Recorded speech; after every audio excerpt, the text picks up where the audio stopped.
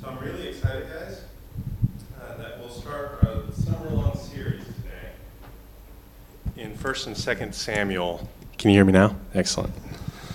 In 1st and 2nd Samuel on David's life with God. And some of the reason behind that is we have a lot of time in the summer to really get engrossed in stories. Another reason behind that is if we're not careful, we won't spend a whole lot of time in the Old Testament as Christians. And so I think a little bit of time there, sitting there and understanding and trying to understand not just the text, but that world really does us well. David is perhaps one of the most important characters in the Bible. I think many of us as kids have heard David's stories, right? David slaying Goliath, David playing tunes and writing psalms, David dancing before the Lord. We know more about David than almost any other character in the Bible. But let's be careful as we learn about David, because David is no flat hero. David's story with God is not some cowboy movie. There's not people walking around with a white hat or a black hat, purely good guys that were supposed to have loyalty and sympathy and admiration and whom we're supposed to imitate. And there's no purely bad ones in these stories. Like when I think of that, I think of like the two-dimensional cutouts of cat burglars that pop out at a shooting range. Like that's the quintessential all bad guy. There's not a whole lot of those here. There's not a lot of characters whose sole purpose in these stories is just to be mown down. No, the story of David's life with God is complex, as lives with God tend to be. It's textured, it's complicated, it's real. David's story is a human story. I coined our series title after a line that some of you might recognize from a famous Leonard Cohen song. It's a song that speaks of David's and it's a song that speaks of David's secret chord that pleased the Lord, but also other characters who experience these rises and these falls in their life with God.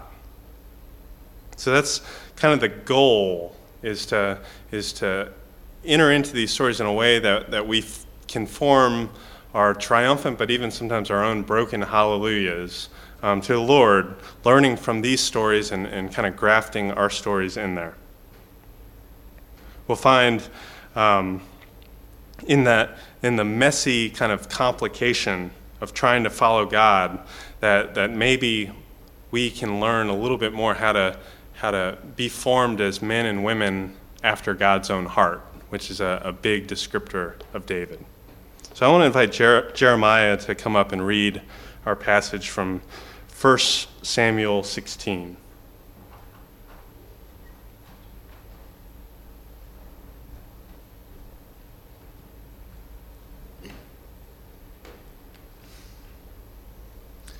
The Lord said to Samuel, "How long are you going to grieve over Saul? I have rejected him as king over Israel. Fill your horn with oil and get going.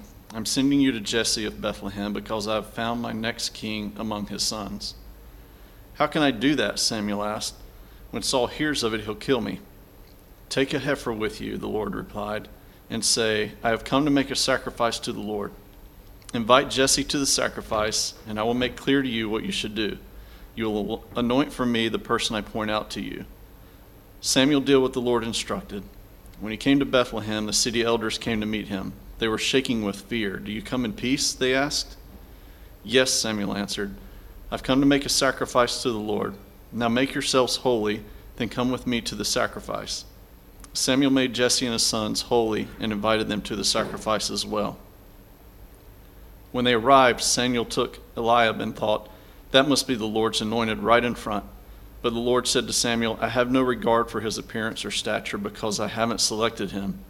God doesn't look at things like humans do. Humans see only what is visible to the eyes, but the Lord sees into the heart." Next, Jesse called for Abinadab, who presented himself to Samuel, but he said, "The Lord hasn't chosen this one either." So Jesse presented Shammah, but Samuel said, "No, the Lord hasn't chosen this one."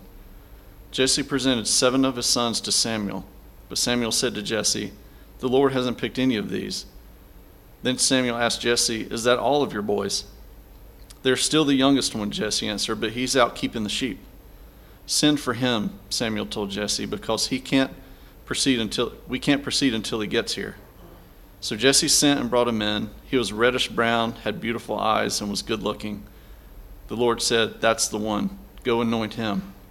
So Samuel took the horn of oil and anointed him right there in front of his brothers. The Lord's Spirit came over David from that point forward. Then Samuel left and went to Ramah. Word of the Lord. Thanks, Jeremiah.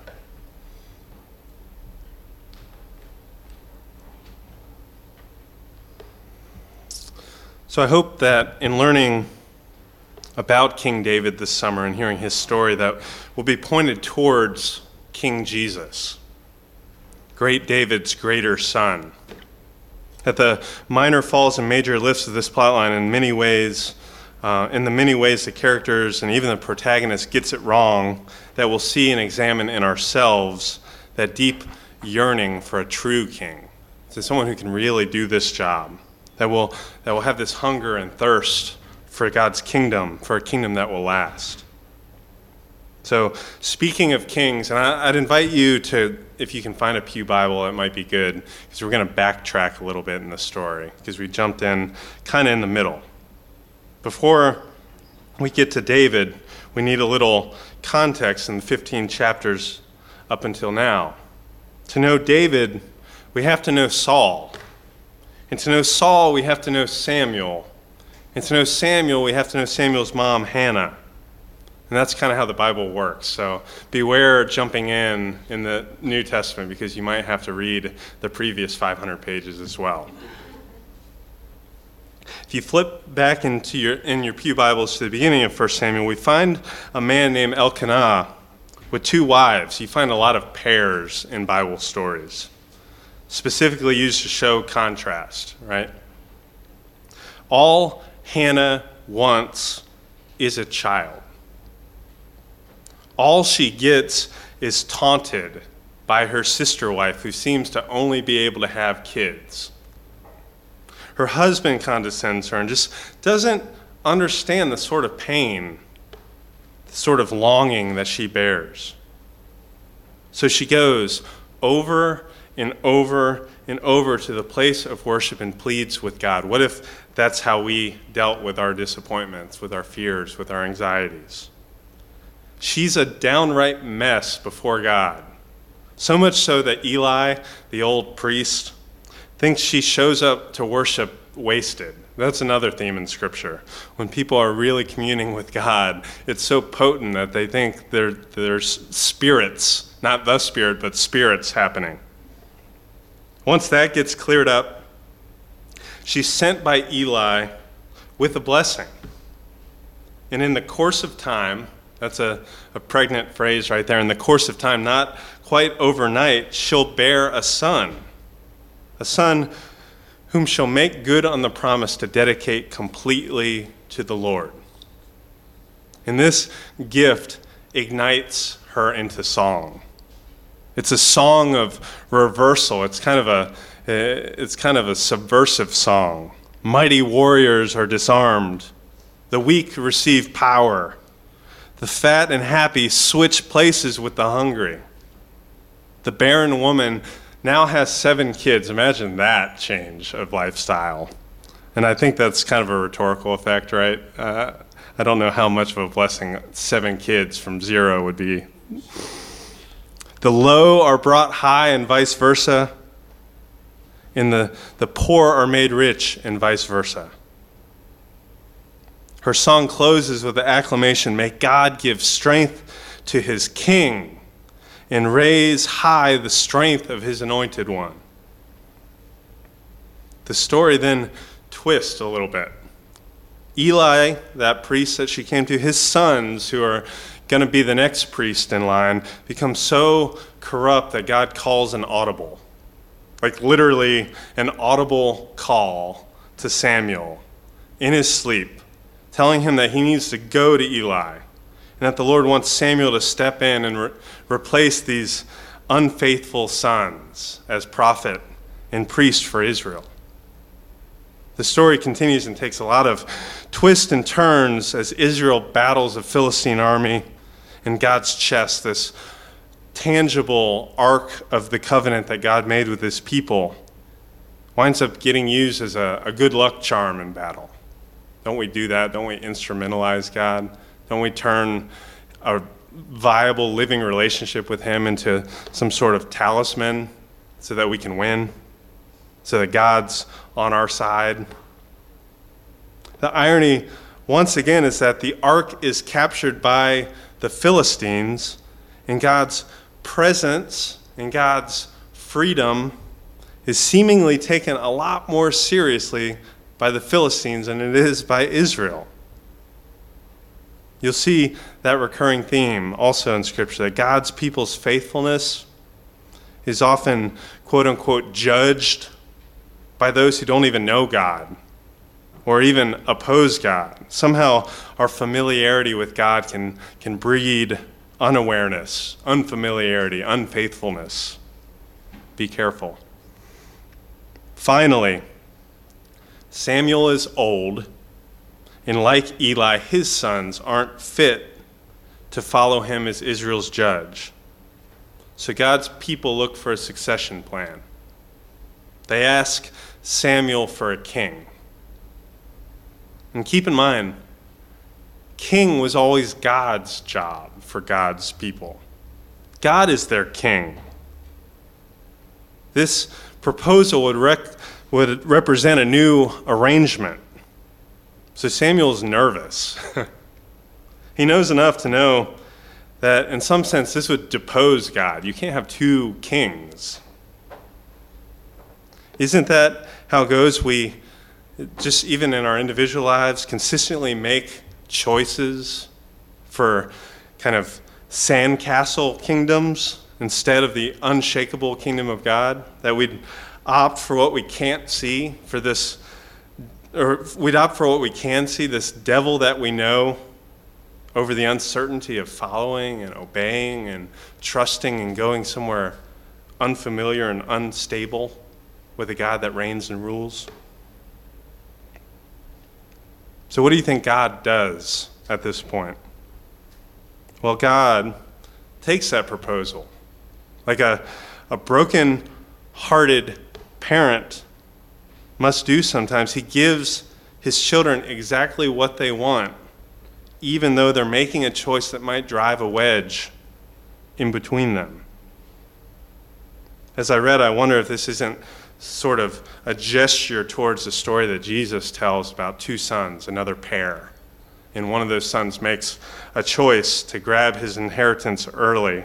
And the father lets him make that destructive choice, lets him go into the far country, lets him go his own way, only to emancipate himself into the gutter.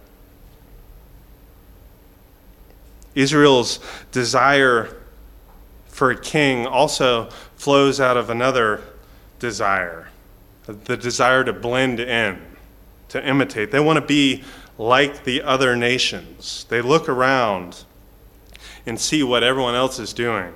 For all the criticism that God's people get, you'll read in the Old Testament in particular, and the prophets call Israel stiff-necked people. And I always think that, like, with the neck brace like this, and you think if they were stiff-necked people, they wouldn't be so apt at looking around at all the other nations and with their heads seemingly on a swivel, figuring out what they're doing and trying to operate that way. Trying, instead of being blessed to be a blessing, trying to be like their neighbors. They're taking notes. They're admiring the seeming success, the seeming security of the nations. They lust after the ways their enemies and their neighbors seem more efficient, the ways they seem more in control. Isn't this also our temptation sometimes? To want something good, something that'll stabilize us, to want something good that's not God, That's a key difference here. If we crane our necks at some other way than God's way, we build walls and trust in the strength and might of war horses rather than trust in the knowledge and care of the Lord, the hospitality of God. So God lets them. He lets them build sandcastles. He lets them settle for less. The rest of Israel's history details this roller coaster ride of trusting in kings that ultimately disappoint, that ultimately fail them. It sounds kind of like the waxing and waning hope and disappointment the U.S. puts in our presidents, right?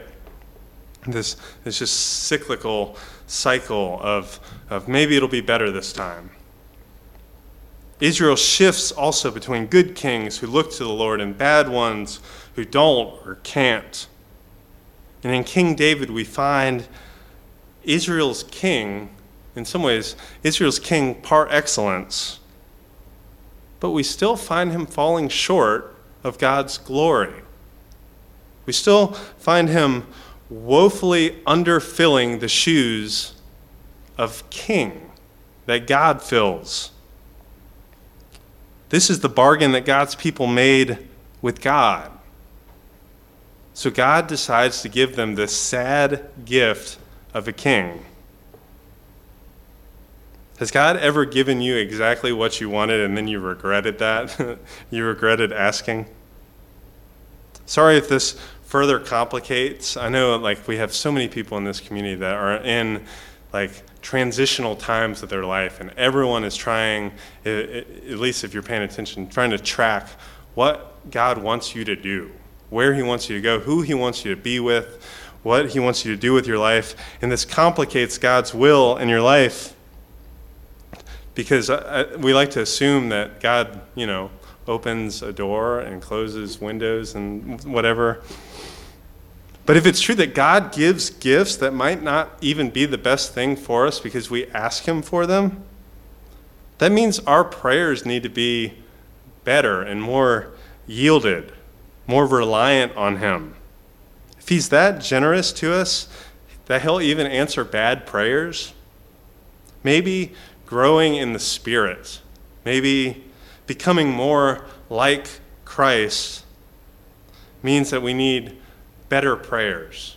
And that happens only just by doing it, only just by asking God, only by becoming more and more like the Christ who prays in Gethsemane before he takes his cross, not my will, but your will be done.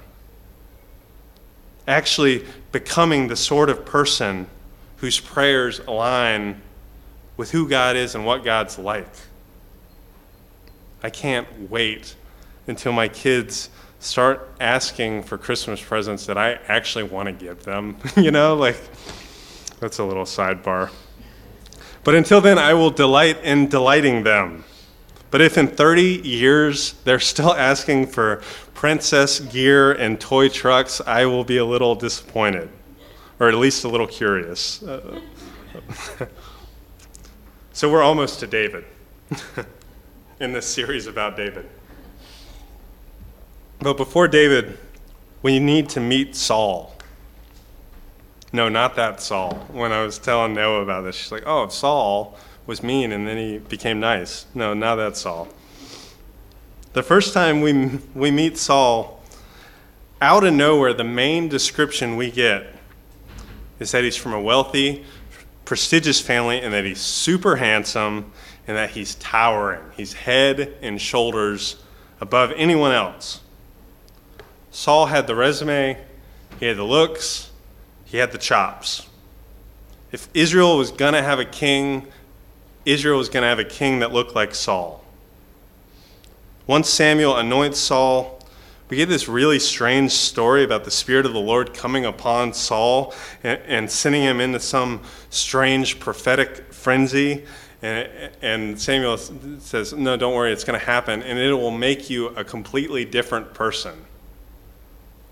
Strange how even though Saul passed everyone's, including Samuel's, eye test, the Lord was going to have to do some pretty dramatic tailoring work to make Saul a suitable fit to be Israel's king.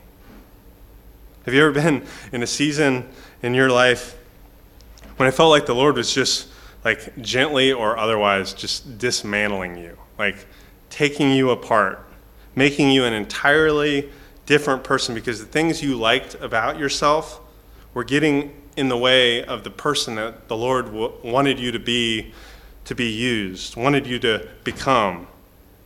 I'm thinking, like, maybe like one of the things you like about your personality so much is your sarcastic wit, and then you start to realize that sarcastic wit is the very smoke screen that you put up to keep people at a distance, or it breeds some sort of ugly cynicism that's just right under the surface. Don't get me wrong, I like sarcasm.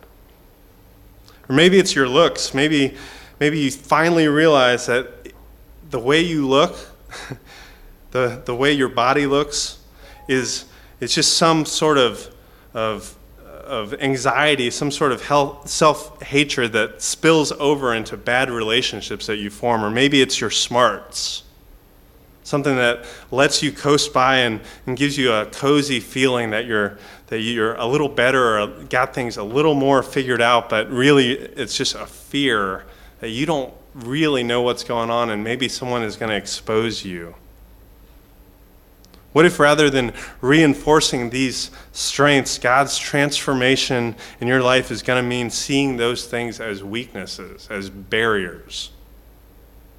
Another guy formerly known as Saul in the Bible certainly advocates for this sort of process. In the letter to the Philippians, he says, "These things that were once my assets, I wrote them off as a loss for the sake of Christ. But even beyond that, I consider everything a loss in comparison with the superior value of knowing Jesus Christ as my Lord." Over the course of the story, we repeatedly find Saul just not quite fitting. He doesn't know how to be strong and emphatic at the right times, and about the right things, or when to be merciful and discerning and kind of slow. He just doesn't quite get it. He fails and he flails at being Israel's pastor in chief. He forgets to ask God. He forgets to thank God, and above all, he forgets to worship God. As a sidebar, perhaps we live in a kind of a post-Saul world that we don't even expect this about our leaders. And I'm not even talking about like big-scale leaders. I'm talking about church leaders and ministry leaders. We don't expect that they would be the type of person that would ask God, that would seek God, that would worship God first and foremost. So Saul becomes this kind of paper tiger, this like fake, on paper looks good, this facade of a perfect king. The one who'd be cast for the role of Israel's king if there was some summer blockbuster written about the life of David, like a Jerry Bruckheimer movie about David. Saul would be like Russell Crowe, right? Like that's how these movies get made. And Saul, despite apparently being perfect, Saul gets fired. Then the Lord's word came to Samuel. And the Lord said, "I regret making Saul king because he's turned away from following me and he hasn't done what I've said." Does this bother any of you guys? That God regrets making Saul king? While it troubles me a little, it's also pretty crazy how much agency and hope God had in Saul. We get the sense that all Saul had to do was worship God and listen. That Saul's success in God's eyes was tied directly to his ability to keep God on his dashboard and to ride the wave of God's activity and mission and presence with his people. Aside from looking good, Saul actually had some decent stats in his favor. There was a performance review. It wasn't because he wasn't defeating Israel's enemies. He was keeping his people safe. He was steering them towards prosperity. But because he led out of the strength of his stature, the strength of his reputation, he led from success towards success. Strangely enough, Saul might have actually been an answer to Hannah's prayer, weirdly as that sounds. Kind of the tail end of Samuel's mom's song that God might trim down someone head and shoulders above everyone else. Enter David. Finally a David. Thanks for hanging in. Samuel is sent to Bethlehem, to Jesse's house to find the next king. We find Jesse's sons are lined up in this sort of like cattle call, this primitive presidential debate, right? All these characters lined up. And in recent years in presidential debates, this is really fascinating. In the last 100 years, tall candidates are like statistically significantly better in presidential elections. So of course, Jesse comes to the first son, the oldest son, Eliab, the oldest and no doubt the tallest and strongest. And Samuel seems not to have learned a whole lot about the whole Saul debacle. He's getting ready to crown Eliab and wrap up the trip. And the Lord speaks to Samuel. We talked about having God's voice come down from the choir loft up there, and this is what the Lord says: "Have no regard for his appearance or stature, because I haven't selected him." God doesn't look at things like humans do. Humans see only what is visible to the eyes, but the Lord sees into the heart. Do any of you feel a little bad for Samuel here? Is he supposed to have this divine sixth sense that he can see these intangibles in Jesse's sons? He looks around after that, and I can imagine he's not going to make that mistake again, right? So he tosses the rest out, kind of offhand. Not that one, no, not that one, not that one. And before asking Jesse, and then he asks Jesse if he's holding out any sons on him. And Jesse replies, "There's still the youngest one. He's out keeping sheep." That's shorthand for, I didn't think I'd bother wasting anyone's time bringing David to this lineup. He's doing kind of that rangy, busy work of shepherding, like the sort of job where you can have a guitar on hand and write songs while you're doing it. All these musicians I know have worked at this one coffee shop in Chapel Hill, on UNC's campus, and that's what I kind of imagine. It's what kind of job is this that it's so attractive for this very subset type of person who's very prolific in their songwriting? The next details we get are great, though. When Samuel lays eyes on Jesse's youngest son, here's what he sees. David is tan, has beautiful eyes, and was handsome, right? These are great details because they tell us a couple things. Unlike Saul, David's not particularly big or particularly strong. In fact, later on we'll find he's kind of compact. He's a small guy. And unlike Saul, David isn't first, but he's last in his family. He subverts kind of an audience's expectation on who might be fit to be a king. But the second thing, though, about these details, I think it's really remarkable. The one that God chooses, this David, is not disqualified for his positive features. That'd be too easy. That would let us tell God who to pick and only shoot for someone completely opposite of Saul.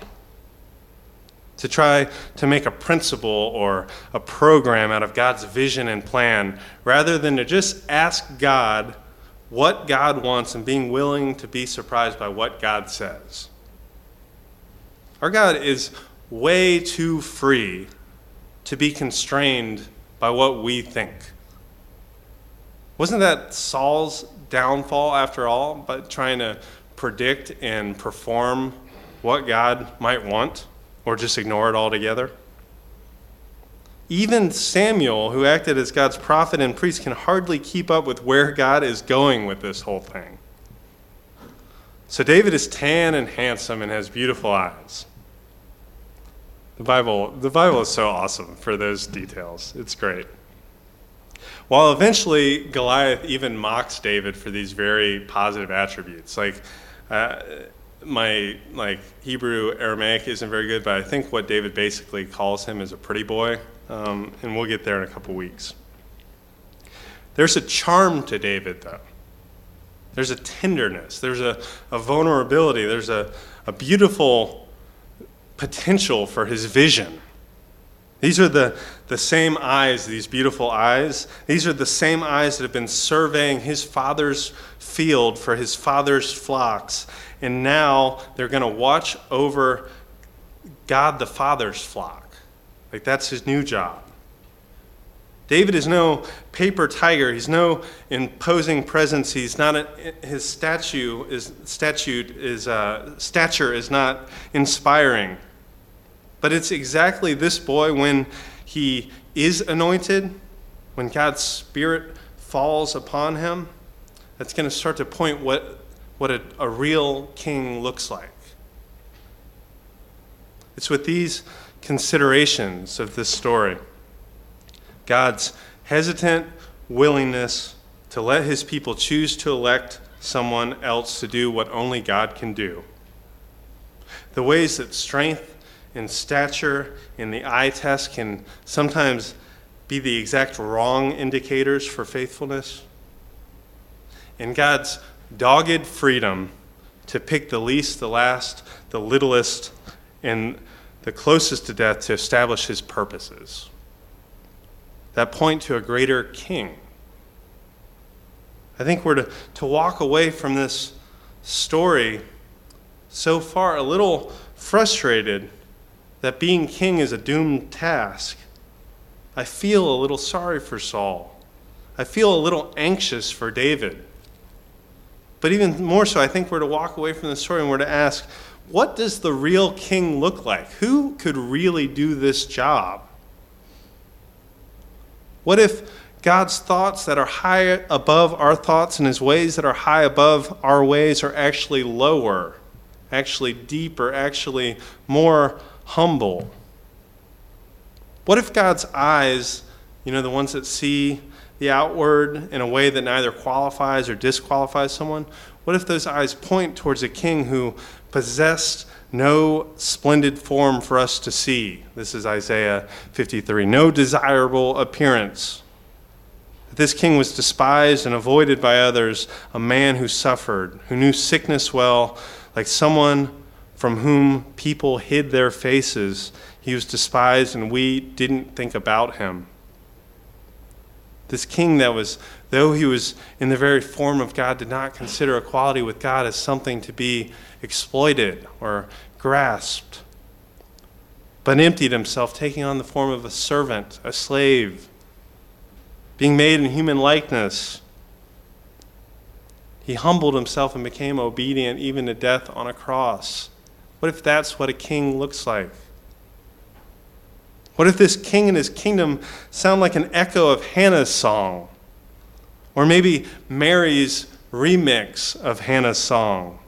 This is Mary now. Notice how similar these songs sound. He's pulled the powerful down from their thrones and lifted up the lowly. He's filled the hungry with good things and sent the rich away empty-handed. He's come to the aid of his servant Israel, remembering his mercy. What if this king was anointed and filled with God's Spirit to preach the good news to the poor, release the prisoners, recovery of sight to the blind, liberation to the oppressed, and jubilee? What if in this king there was zero space between his reign and rule and God's reign and rule? Like, that's the story in the story of Israel's kings, is this just inherent gap, this space between even what a great king like David can do and then what God has done and will do for his people. What if this king that we're longing for, that we're groaning towards, what if that king's goal was to eliminate also the space between heaven and earth, praying and bringing about the kingdom come on earth as it is in heaven? I pray as we continue to study this summer, and I hope you'll read along. If you go on the website, there's kind of a reading list by week that you can get to. I hope as we read, I pray that we seek and that we find and that we worship and serve this King Jesus that this whole story points towards. That we're called into this unfolding story of Christ's reign and rule. That will join the anointing Spirit as he sends us, as he calls us. He says, once you weren't a people, now you're a people. And he calls us a chosen people, a royal priesthood, a holy nation belonging to God. Will you pray with me?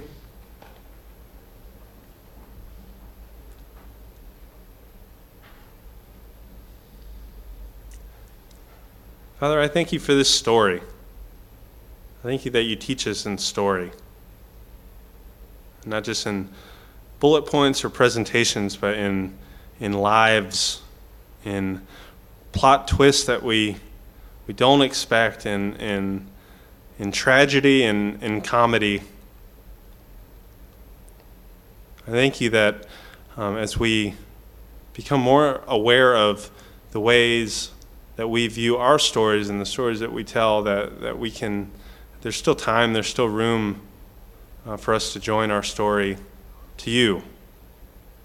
Lord, we pray that you be that main character that guides and dictates where we're going and how we get to read even the awful things in our past, even the hard things that seem impossible in our present, even the completely uncertain things about our future. Lord, we thank you for Jesus, who is David's greater son, David's the type of king David should have been, but couldn't be. Lord, give us eyes and ears and imaginations to live in this kingdom that's already begun, this kingdom that'll keep coming. We thank you, Lord, and we pray all this in Jesus' name. Amen.